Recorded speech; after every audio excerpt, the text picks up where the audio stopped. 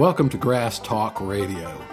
This show is for people who play bluegrass music and anybody who might want to. The prison guard shut the iron door behind me. Howdy, folks, and welcome back to Grass Talk Radio. It's easy for me to forget some of the things that I've mentioned in previous episodes. I think it's somewhere along about 8 hours of stuff that I've recorded so far, so if I repeat myself once in a while, just forgive me a little bit. But I have received some comments from listeners asking me to cover certain topics or suggesting a topic or please finish that story you started, that kind of thing. So I had an email from a guy, and I said in a previous episode, the episode called Field Guide to Bluegrass Jammers. In that episode, I talked about the egomaniac, and I briefly mentioned an experience that I had with 3 egomaniacal banjo players in the same room at the same time. And the guy wrote me and said, hey, could you tell that story? So I'm going to tell that. I'm also going to come around to some other stuff, and I'm going to talk about a couple things in this episode. But that's the first thing. So let me tell you about this. I was in a band called Cedar Hill, the Atlanta Cedar Hill, and I'm not going to go into the story I briefly touched on about the 2 different Cedar Hills. And I will just say this, it's sometimes confusing when there are 2 bands with the same name. Well, I'll come back to that another day. But I was in the band Cedar Hill from Atlanta, and our banjo player, Jim Duck Adkins, he grew up in Lincolnton, Georgia, which is over on the Savannah River, or pretty close to the Savannah River, over there around Augusta. Anyway, Lincolnton, Georgia. Well, he came up, and in the same town was Little Roy Lewis. And if you don't know who the Lewis family is, you should find out. The Lewis family has been around a long, long time. I don't think they're playing anymore. It's now the Little Roy and Lizzie show. Little Roy Lewis is still around, but back in the day, in the 1960s, from the early 60s, throughout the 70s, the 80s, and up into the 90s, there was a band called the Lewis family. And the Lewis family was a real family. They were from Lincolnton, Georgia, and it was Pop and Miggy and Polly and Little Roy and so on. The family had a band, and they were sort of bluegrass gospel. They traveled sort of in both worlds of the gospel music scene and the bluegrass scene. They crossed that line. And when I was coming up in bluegrass in the 1970s, if you went to a major bluegrass festival in the 1970s, very often there would be the Lewis family. And maybe they were the token bluegrass gospel band, I don't know, but they'd get up there and sing these old-time gospel-type tunes, and had a, bass and a guitar and a banjo. The banjo player was Little Roy Lewis, and he was a pistol. I'm talking about a firecracker. He's not real tall, and he is 110 megatons of energy at all times. I could go on for days talking about my observations of Little Roy Lewis, and I love that guy because, to me, a good performer gets on stage and puts out 100%. Little Roy, he does that, but it's not 100%. He's just slightly like 50,000 times that. He's like crazy over the top at all times, and it's a little hard to take at first. Some people are kind of, they're knocked back by it, and they're like, whoa, what am I witnessing here? But he is all out, 100 to the 10th power. I don't know. He's just insanely, he gives everything and more. He's an amazing cat. But when you hear him play the banjo, he does the same thing on the banjo. He doesn't play the banjo. He didn't pick the banjo. He tears that thing up. He wears it out. There are very few players that can play as fast and as loud and as clean as Little Roy Lewis. Well, anyway, our banjo player, the guy that I played with for 27 years, Jim Duck Adkins, he grew up in the same town, so his first banjo influence was Little Roy Lewis. And so he plays a lot like that. Duck gives 110% at all times. And so anyway, because they grew up in the same town, we're passing through one time, Cedar Hills, I don't know, going to a festival or something, and we're heading through Lincoln. Let's pull over and stop at Little Roy's house and see if Little Roy's home. So we pull up the driveway a couple miles outside of Lincoln, pull up in the driveway, me and Bob and Fred and Jimmy. We pull up, there's Little Roy's bus in the driveway behind the house. We get out of the car, and there's Little Roy. Little Roy is wearing a white shirt and nice slacks.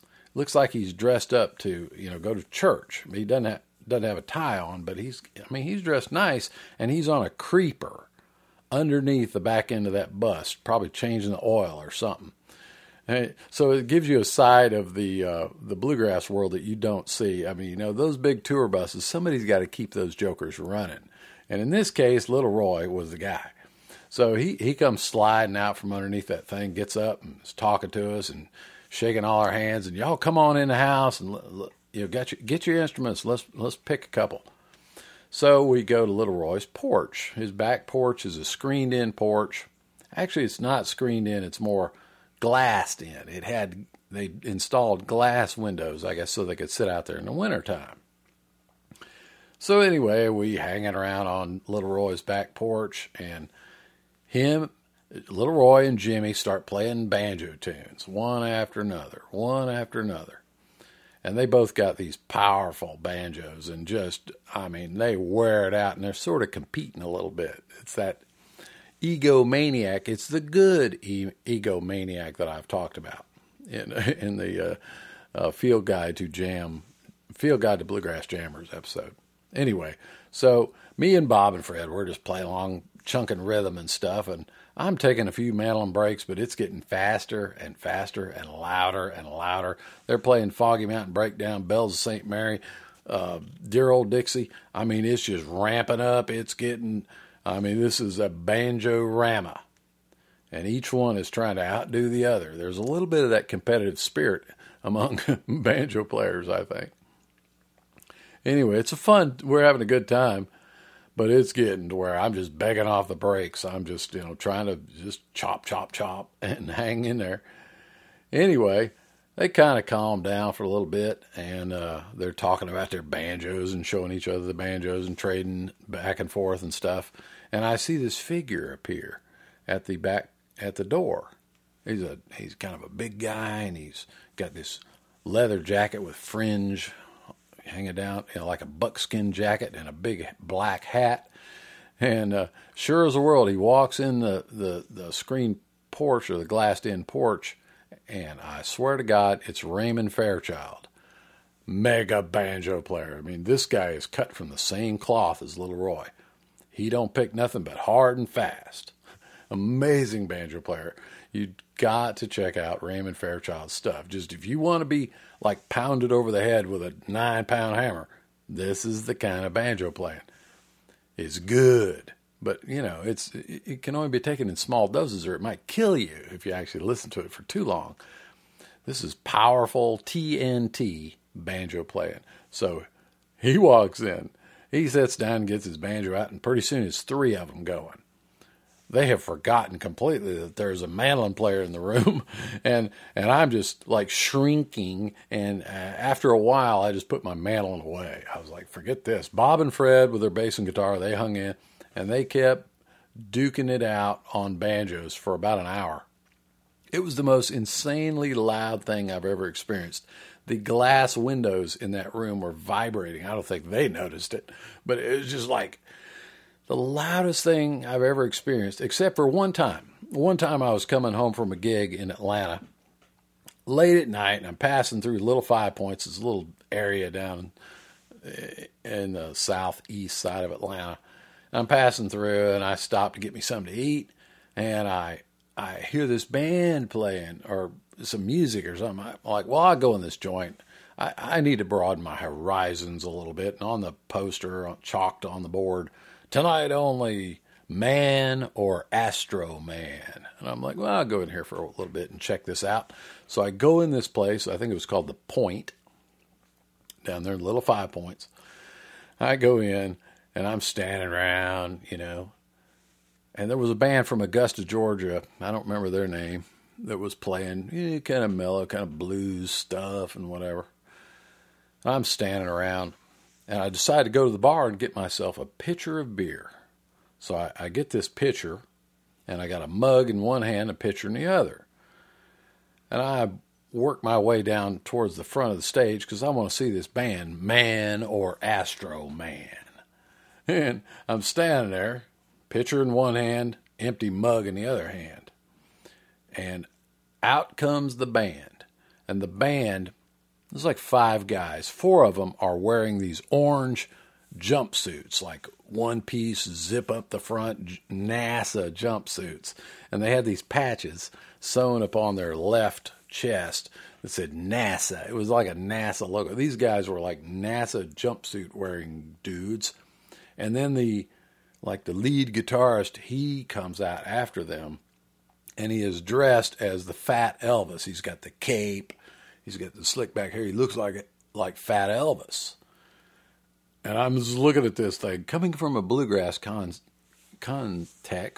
I'm looking at these guys going, wow, this is a trip. And I'm just standing there, still got the pitcher in my hand. I pour myself about a half a mug of beer out of this kind of small pitcher. And they start. And when they start, they jumped up and down. Like, I don't know if you've ever seen punk bands play, but these guys jumped vertically up, down with the beat of the music. 4 of them jumping, playing. The bass player, the guitar player, the drummer just beating the snot out of the thing. And Elvis, he did not jump because he was the Fat Elvis after all. And he stood there and he took solos and stuff. So I'm standing here, and when they started, this was so loud. I've never experienced anything as loud as this. I suppose if you saw the space shuttle launch and you were standing like 100 yards from the launch pad, you might hear the same volume. I've never heard anything this loud. And I'm awestruck. My chest feels like it's caving in.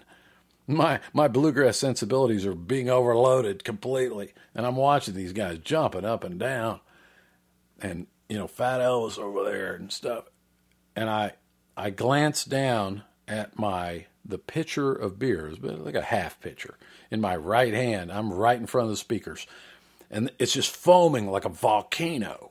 The beer is just like coming up over the rim and cascading down the sides, and it's just emptying itself. I haven't even poured myself a beer yet. And this pitcher is just self-emptying from this sonic blast it's getting. And I stood there and just watched this. It's like some sort of physics experiment. And when they finished the song, there was about a half an inch of beer left in the bottom and a bunch of foam. And I poured it into my mug. It was flat. And I drank. It had about a half a beer. And I drank it, and I decided, well, this stuff is not exactly for me. I think I'll get out of here. So after about 1 or 2 songs, I split and went on home. Anyway, that's the kind of volume I was experiencing with Jim Duck Adkins, Little Roy Lewis, and Raymond Fairchild, all full tilt on Little Roy's back porch. It was insane. Absolutely insane. I'm glad I experienced it, but there is no way in the world I would have played a mandolin break. And one of Little Roy's family members, I don't remember who it was now, came in there and was brave enough to pick up the mandolin and actually play a little bit with him. I just watched. It was crazy. So that's that story. Jamming on Little Roy's back porch. I drew a little cartoon one time, kind of with this idea in mind, and there is one mandolin player that I'm absolutely convinced could just tough it out and stay in there with a jam of that mega tonnage, and that would be John Duffy. And I drew a little cartoon one time, and I will scan that and post it on the show notes page for this episode. So go to grasstalkradio.com, slide down to this episode, click that, and I'll put that cartoon up there. Anyway, that's the story. So I wanted to make sure I tied up those knots. I also, in this episode, very quickly want to thank all of you people who have rated and reviewed the show over on iTunes, getting a lot of those 5 stars, and I sure do like the 5-star ratings. And you're not only doing me a favor by clicking 5 stars and possibly writing a little review, but you're doing the whole world a favor, because we want to spread bluegrass to the masses. Maybe not too big, but when you do that, you're moving the show up in those iTunes search rankings. So if somebody goes on there and searches for bluegrass, it'll be a little closer to the top, and maybe they'll find it. Maybe they'll get into bluegrass, and that'll be good for everybody. So anyway, thanks for all those 5 stars. It's fun every time I go over there and see a new 5-star rating. And I also want to thank the people who have, listened to the show and then also occasionally hopped over to my website to see what all I've got over there. And, thank you to everybody who has picked up some of my instructional materials. And I will say this, if you want to support the show in some way, but you don't really want any of the ebooks or, banjo videos or mandolin video lessons, if you don't want that stuff, you can still support the show. It's a very simple thing. You just, buy the thing, and I'll get the $8 or whatever, and then I got to pay the IRS, I got to pay PayPal, I got to pay PayHip, and I got to pay the state of Georgia, and so on, and I'll get like $2 or $3 out of the deal, and that will help me keep this show going. But you don't even have to download the thing if you don't want to. So if you just want to send a little cash my way, go over there, make a purchase, and don't download it. Or download it and give it to somebody else, whatever. Anyway, I want to thank the people who have been doing that. Just a little bit helps keep it's like squirting oil. If you can imagine like a steam locomotive in there, stopped, letting the passengers on and off, filling up the water tank and loading up coal or whatever, and the engineer will get off the train with his oil can in his hand. He's going around oiling this and oiling that. Your purchases are the oil that keeps this show going. So if you want it to keep going, put a little oil in there once in a while. Okay, enough of that. Now, I had somebody send a suggested topic because I've asked for this, and I want you to, if you have something you'd like to hear me rap on, go to bradleylaird.com. And up at the top, you'll see the word contact. Click that, and there's an email link. Just send me suggestions. I'll talk about anything. Now, I've got some interviews coming, because I think, at a certain point, you're going to get tired of hearing what I think about things. So I'm going to bring in other people and find out what they think about things. And this will be of benefit to all of us. But anyway, if you have a topic, if you got a suggestion, if you got a comment, something to add to a previous show, just go over there, bradleylaird.com, hit the contact button, send me your thoughts. I want to hear from you. That's better than maybe stating that over on the iTunes reviews, because, I get the emails, bam, bam, bam, they come in. So send me an email. I'll talk about whatever you want me to talk about. If you got a question about, how do I find the perfect instrument for me, or should I play the band, whatever you're thinking, send it to me. I'll give you my 2 cents worth. And it's actually free. It doesn't even cost you 2 cents. The podcast is 100% free for you. It's not free for me to produce, but it doesn't cost that much. Anyway, so here's the topic that was sent to me by a listener. I'm going to paraphrase what the guy said. And it was more or less this. Can you talk about some of the big bluegrass stars that you've rubbed shoulders with over the years? So I'll try to address that. Yes, I have. Being a, what I would call kind of a regionally known act, definitely a pretty high up there locally around Atlanta act, but we also were at certain periods of time pretty known regionally, we got on stage. We were booked at festivals with a lot of the big name acts that you've heard of. We have gone on stage, followed the Country Gentlemen, and then be on right before the Tony Rice Unit, that kind of thing. It's pretty fun. It's a lot of fun to hear them, as you're coming off stage, shake your hand and go, "Hey, that was good, boys." It's a lot of fun, let me tell you. And to be able to hang out backstage with these people, it's been amazing. We've done a lot of opening act stuff, open for Doc Watson, open for Earl Scruggs Review, just you name it. Newgrass Revival back in the 80s. We've done that kind of thing. So I have kind of rubbed shoulders with some of those people. And I don't in any way claim to be up on that level. But, they're so busy, they don't have time to sit around and write banjo books.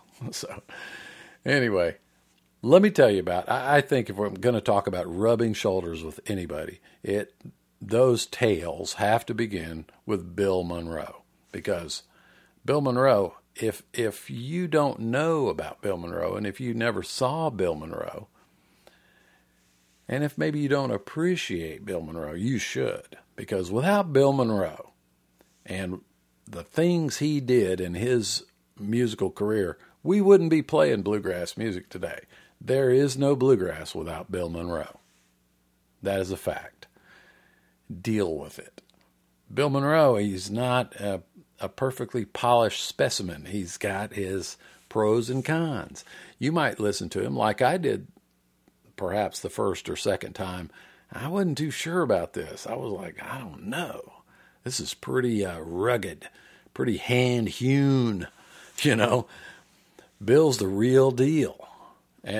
But it is Bill's creative effort, an effort to create a musical career for him in country music that led to this entire thing and all of its branches, from the hippie grass to the traditional side to all this stuff that's happening now that, the average passerby goes, that's bluegrass. Like Old Crow Medicine Show. Well, and somebody says, I saw this band, it's a great bluegrass band.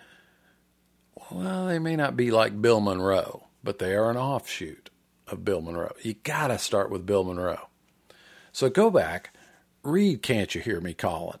Read, I've got a YouTube video about suggested books or bluegrass. I'll put a link on the show notes page to that. Read Boss Men interviews about Bill Monroe and with Bill Monroe, and a comparison of him to the blues man Muddy Waters. Read that book. Go find it. I found a copy down at my local library. I have a copy that was in the library. Occasionally would gather at books that have never been checked out, and they throw them on a table and sell them for $0.25. So I walk in the library. There's a Bill Monroe book. They're selling for $0.25, and it's stamped with a big rubber stamp. You open the cover, and right there it says discard. I'm like, how can you discard the master? This is crazy. So I buy the book, of course, to rescue it from the dumpster. But check your local library. Boss Men might be there. You should read it. If you in any way claim to be a bluegrass player, you've got to know about Bill Monroe and harbor some admiration for the man. Because without him, there is no bluegrass. So enough about that. Let me tell you about rubbing shoulders with Bill Monroe. First time I saw Bill Monroe, 1977, the 11 Alive Bluegrass Festival, which I briefly mentioned, I think, in a past episode. This is the first big bluegrass festival I went to, had everybody. Country Gentlemen, Seldom Seen, Lester Flatt and the Nashville Grass, Bill Monroe and the Bluegrass Boys, Lewis family, blah, blah, blah. Everybody. Come in there. It's this giant pasture, sloping pasture down to a stage down there, and all these buses lined up. And I see these buses lumbering in on the left-hand side, slowly coming in like dinosaurs moving. And it's these big national acts pulling in, parking over there. Osborne Brothers, people like that. Got a funny story about the Osborne Brothers parking next to the Lewis family bus. And I'm going to interview Jim Duck Adkins one of these days pretty soon. And I'll tell you that He'll tell you that story. So there I am. I don't know diddly about bluegrass. I had purchased an album called Bean Blossom, and it was a live recording at Bean Blossom, Indiana. Double album set, had everybody on it. It was just recordings of live performances of, Lester Flatt and Bill Monroe and just all these people. It was an amazing record when I was first getting into this. I think it was done in 73 or 74. So anyway, I'd heard this, and then I bought tickets, and I went to this one-day festival called the 11 Alive Bluegrass Festival, August 1977.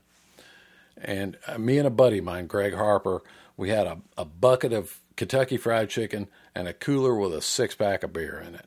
And we sat out in the hot sun. There was absolutely no shade, and we listened to this and experienced this until we were just completely cooked and sunburned and had to get out of there. But the thing I took away from that was, first of all, these bluegrass people were very small because they were a long ways away. And I remember seeing the buses lumbering in. But the thing that I really took away was it sounded exactly like the Bean Blossom record. It was crazy. It was exactly the same thing. And, of course, I saw Bill Monroe and the Bluegrass Boys there. Well, the second time that I saw Bill Monroe, that was far away. He was just a little bitty Bill Monroe in 1977. Well, in December of 1979, I was going to college down in Tifton, Georgia, and I told the story, way back in an episode about the guy knocking on my dorm room door with a banjo case and saying, "Hey, are you Bud Laird? Let's pick." That guy, Banjo Graves, and I started the band Pony Express with Goose, and we were about to be out for Christmas break. So I think we got out on December the 5th or 6th, and we were free until after New Year's. And we cooked up the plan that we would go visit my grandfather's farm up in northwest Indiana, about halfway between Indianapolis and Chicago. We're going to ride all the way up there to my grandpa's farm and check it out. Just do something. So we took Banjo's Volkswagen. He had like a 68 Super Beetle. Piled all our instruments in. A couple of banjos, guitar, mandolin. A little bit of clothes and stuff. And we took off, heading to Indiana just to kill time and see what we could get into. So we stopped in Nashville the first night.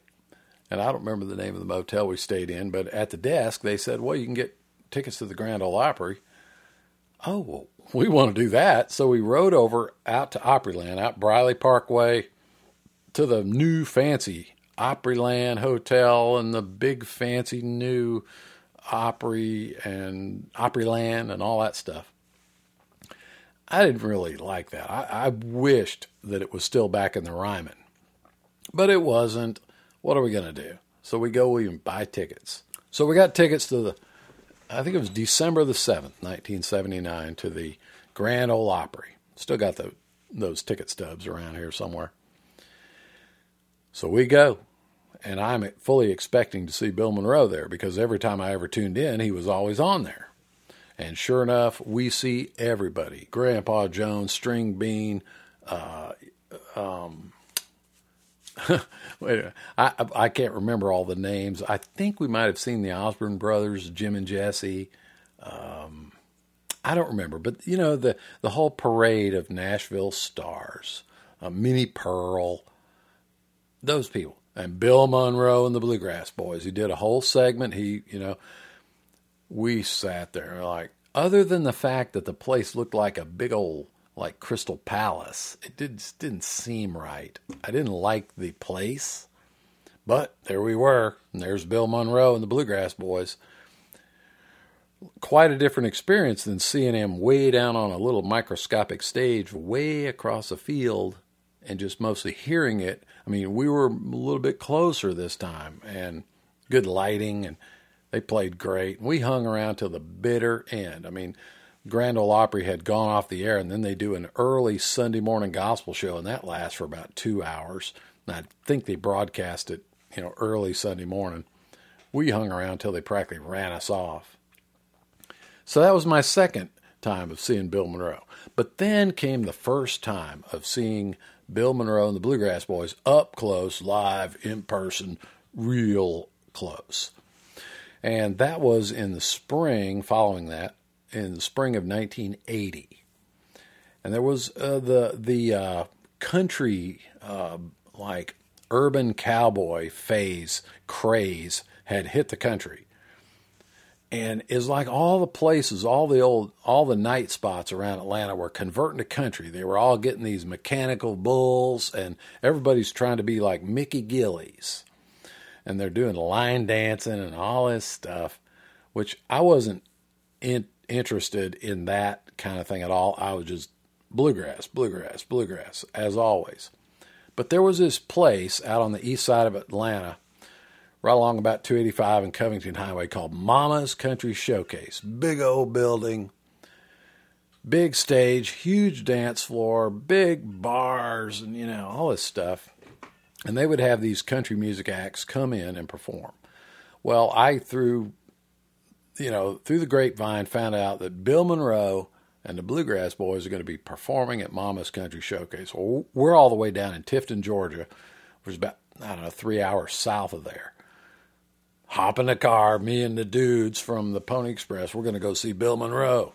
So we go up there, and we get there early, of course, and we pull in the parking lot, and there's Bill's bus sitting over there beside the building. We come in the front real sheepish, and the place is pretty empty, and we go sit down at the closest table we can find to the stage, and there's this humongous, like 80-foot by 80-foot dance floor right in front of the stage. And we sat down, and we're waiting. We can't wait. We're going to see Bill Monroe.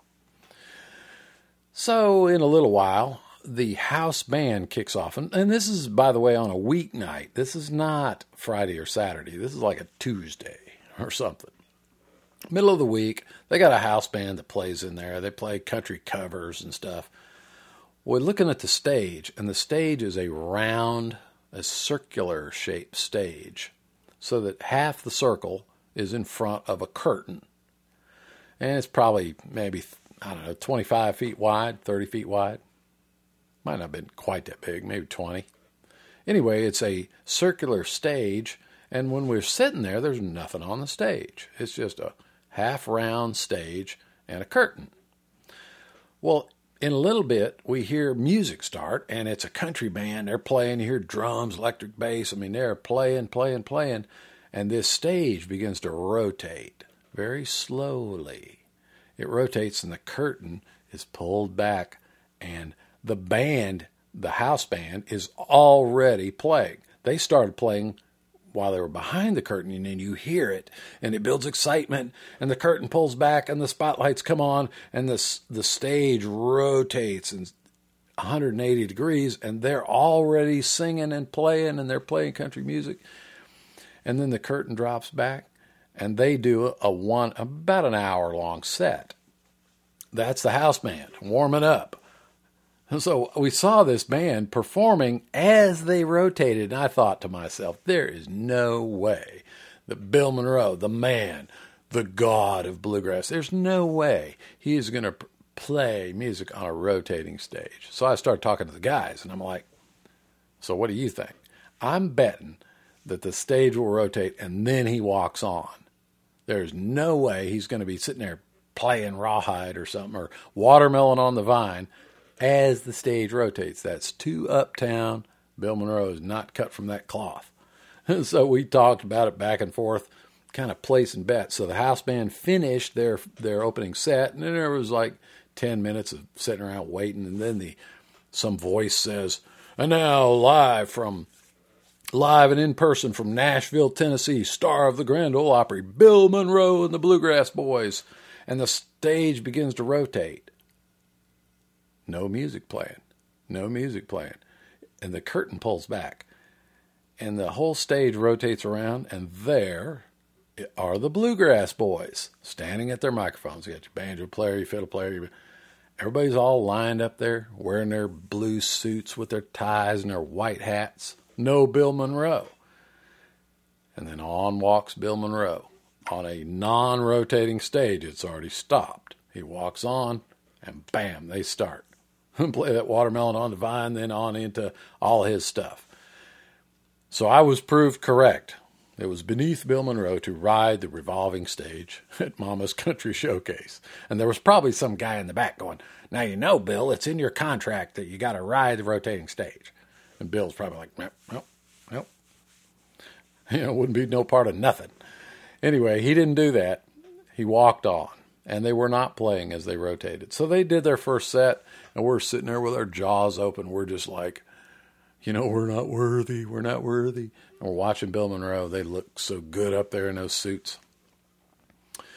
So at the end of their set, they walked off, and the stage rotated around. And out came the house band already playing. They were playing as it rotated. And they did another set. When they finished their second set, there was kind of like 20 minutes of nothing going on. And in front of the dance floor, and by the way, there was nobody there. There was maybe 24 people there, and it was quite obvious that the only people who knew who Bill Monroe was were sitting at our table. Me and Banjo and Goose, and I think a couple other people. Nobody knew who Bill Monroe was, and if they did, they didn't care. That's the world of, Bill was really part of the country music scene. And I think he would get booked at these things, because he was associated with the Grand Ole Opry, and he would get booked at these country package shows and various things. But, he wasn't getting heard on the radio at that time, so people didn't know who he was. But we did, and we were hanging on every note. Anyway, so the house band played their second set. When they finished that, there was kind of a lull in the activity, and Bill Monroe and the Bluegrass Boys were going to do one more set. So we're hanging around, eating chicken wings and stuff. And as I said, in front of the stage was a huge dance floor. Nobody was dancing because there was pretty much nobody there, and nobody dances to Bill Monroe and the Bluegrass Boys. So the boot scooting boogie crowd was not there. The line dancers, they weren't there. And if they were, they weren't getting up and doing it for Bill Monroe. So there were probably a few bluegrass fans in the audience, that I didn't know, but there were a few people around. Anyway, there was this huge dance floor, and then on the audience side of that dance floor was a little booth. It was about 4 foot by 4 foot by 4 foot. Had a little door, a little plywood box, basically, with a countertop on it. Had a little swing open door, so somebody could open that door and stand inside it. And on the side it said autographs.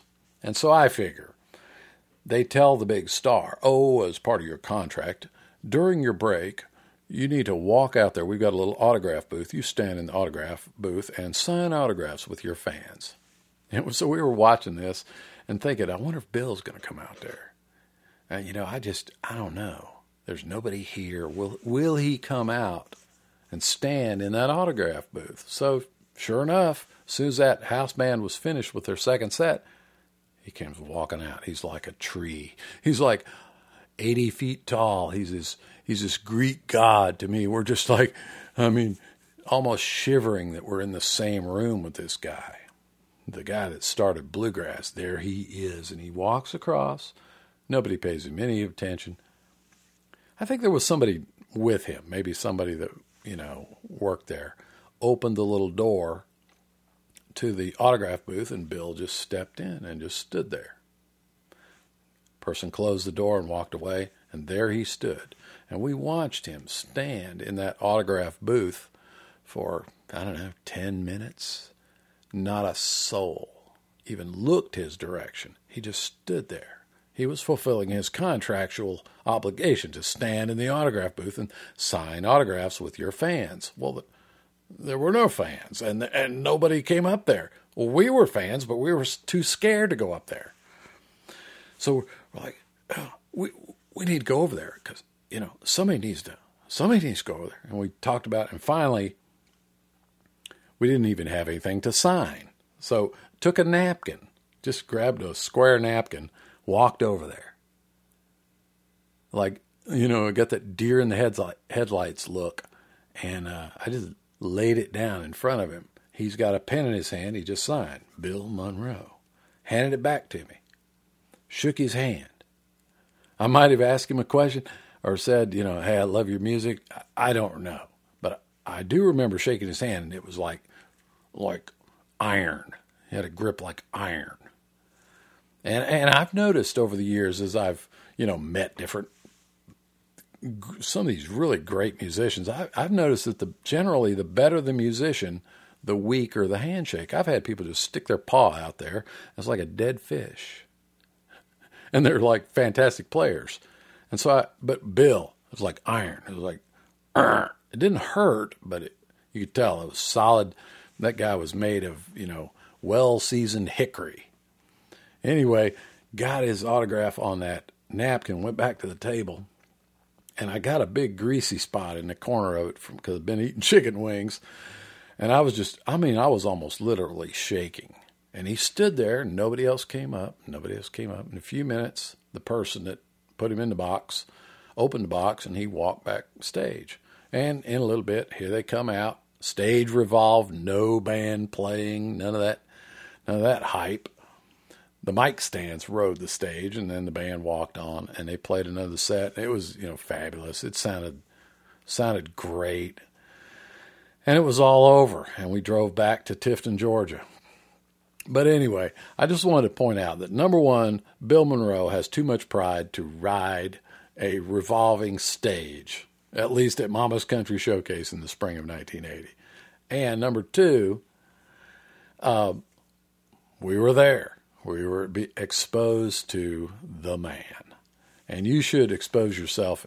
Even though he's not around today, his legacy lives on. Go listen to some stuff on YouTube. Buy the records. Listen to this. Soak it up. You're not going to get it on the first few tries.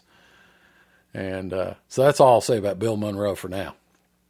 I want to mention I've got some interviews coming up. I got all kind of crazy stuff coming up. So hang in there. Keep listening. I want to thank you for listening. Everybody that's been hopping over to iTunes, whether you listen on iTunes or not, because you can get it on Podbean or Stitcher and so on. But iTunes is still the number one spot for, as a podcast directory. So, if you like this kind of stuff, go over there and click that 5-star. And, if you want to do a review, write that and hit submit or whatever it says. And I also want to thank the people who have been picking up some of my ebooks and video lessons, because that does keep the wheels of this train oiled. Not well oiled. I almost said well oiled. It keeps them oiled. It keeps the rust off. And if nothing else, share links with all your friends and pseudo friends and friends you can't even remember on Facebook and Twitter and all that. Tell them about the show. It's kind of lonely sitting on this end. So if you've got something on your mind, jump over to bradleylaird.com, hit that contact button, and let me know what you're thinking about. And I am happy to flesh it out on this show. So that's it for this episode. Hope you had a good time, and I'll see you in the next episode. Or rather, I will talk to you in the next episode. Take care.